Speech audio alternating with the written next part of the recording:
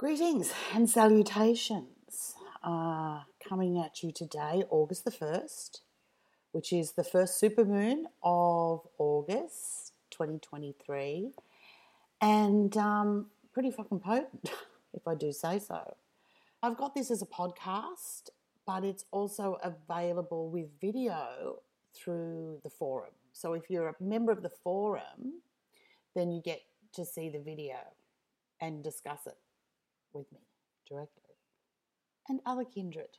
Anywho, all those details I'll write with the synopsis of the thing.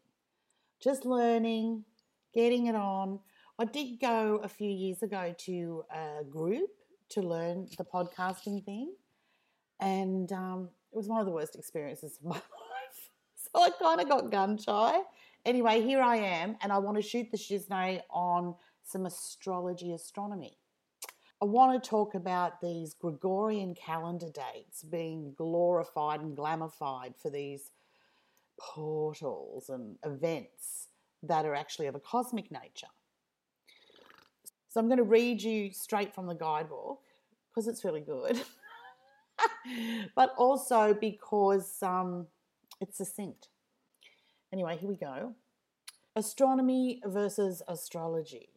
Astronomy is galactic, a constant, and universal. It's the science of the movement of interaction of the stars, planets, and constellations. It's dynamic. Astrology is from a construct. It's fixed and tethered to a calendar that is out of sync with the natural rhythm and flow of universal time. For example, in our astrology, the sun is said to move into a different sign at regular periods. Dates, for example, Leo, of course, is the 23rd of July to the 22nd of August every year. In astronomy, the sun enters the constellation of Leo on the 11th of August this year. And when I wrote this, it was 2022. So this year, 2023, it's going to be on the 12th. So Leo, the sun doesn't actually enter the constellation of Leo until our Gregorian calendar, the 12th. You starting to get the picture? I knew you would. Okay, where am I up to? Yes, in astronomy, the sun actually enters the constellation of Leo on we'll say the 12th. This year, 23, a marked difference in time frames. So if you choose to create a portal, a bridge, a place of intersection, interface, and overlap with another constellation that's coming into alignment with ours, would you choose as your source for navigation and authenticity the astronomical reference or the Gregorian calendar reference? Like, the portal is an 8-8. We might celebrate it on the 8th of the 8th, but the portal isn't always on that time.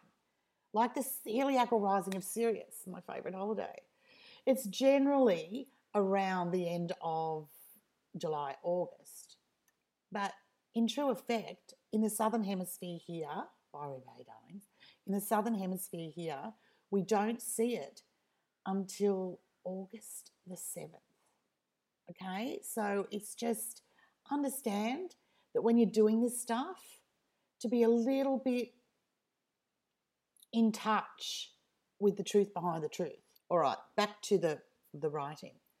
So if you choose to create a bridge, a portal, a place of intersection, interface, and overlap with another constellation that is coming into alignment with ours, which would you choose as your source for navigation and authenticity? An astronomical reference that's affiliated with the actual natural rhythm and flow on which the organic multiverse evolves and revolves, or a date, time from an installed program calendar that obscures the truth about our connection to and place in the cosmos, more often than not set to harness your devotion and ritual energy, diverting it for different purposes to which it was originally intended. Have a mindful Lionsgate, bitches.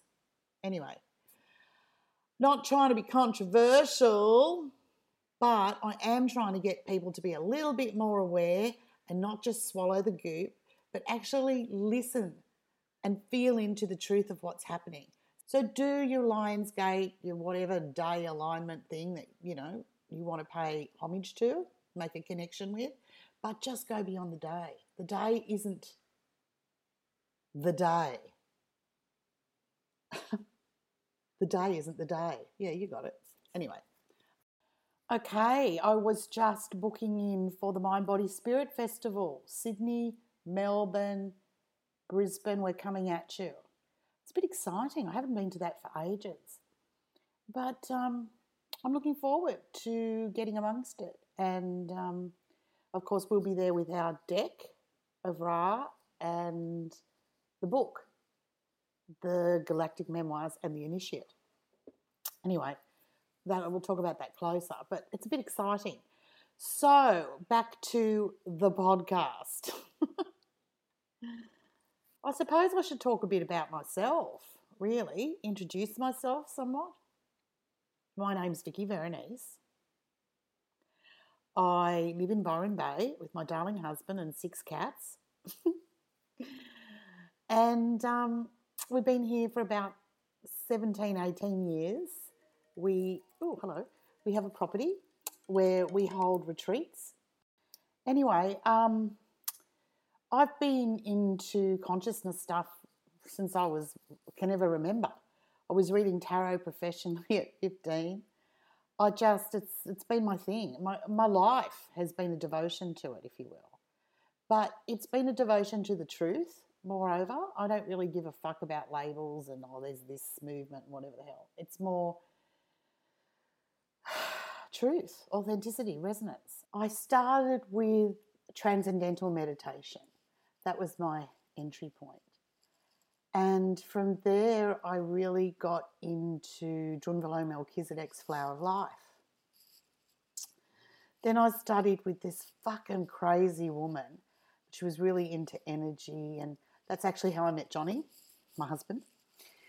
Anyway, we made a beeline exit from that almost cult. And we went, and I think from there we did pranic healing, another cult. Fuck. Wow. Great basics, but I think when they gave us a medallion, they sold us a medallion for prosperity, but it had a use-by date. You actually had to repay them more money and the medallion would continue to work. Oh, yeah, I've seen it all. Anyway, pranic healing, I think from there we went to the States and studied with Drunvalo personally. It was around the time he got into that living in the heart stuff, and it was really good for Johnny because it was a male and we'd had so many female teachers. Anyway, we ended up teaching for Drunvalo around the world I was on his council. Oh, God. I don't even know if I should say that, if I want to own it. And we ended up teaching in China. I mean, it was quite the adventure, really. Around that time, we went to Thailand, and I was really interested in breatharianism. Don't ask why, but I can tell you what breatharianism is. So a breatharian is someone who lives on prana, chi, energy, juju. Anyway, you spend 10 days and 9 nights in a dark room. And I'm talking about dark, like, hello, you can't even see your hand. I mean, it's dark. And so for the first phase of it, or 3 days, the melatonin balances. The next phase, or 3 days, is, I think it's called pinole, Pinole. Anyway, it's a glandular release from the pineal, and you start to see shit. Then the next phase, DMT, is naturally released through the body. And I'm like, I don't know if this shit's working, but can someone move that pyramid and dolphins swimming around it out of my fucking vision? I mean, it was so crazy, because by that time it had become normal. Anyway, we did that with Jazz Maheen, the breatharian, and during that time, I mean, I had one of those life-changing experiences people talk about, write about, pivot on. And we'd been teaching all this stuff about Merkaba, all this, teachings, which had total resonance for me. You know, sometimes the teaching can have resonance. It's just the context of the teaching can be out. Yeah, read that one back. Anyway, so we were in this dark room and, you can't see, but, the third eye seeing. And so I'm looking over and I looked over and there was a figure and I knew it was Johnny.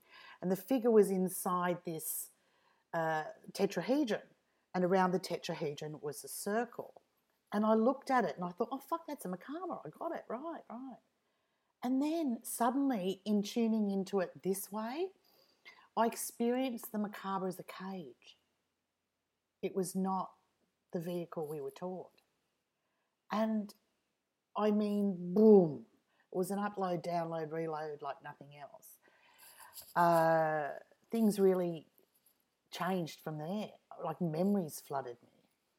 I had like visceral encounter with another dimension of self. It's been a wild ride. So wild, I decided to write it down, hence the Galactic Memoirs.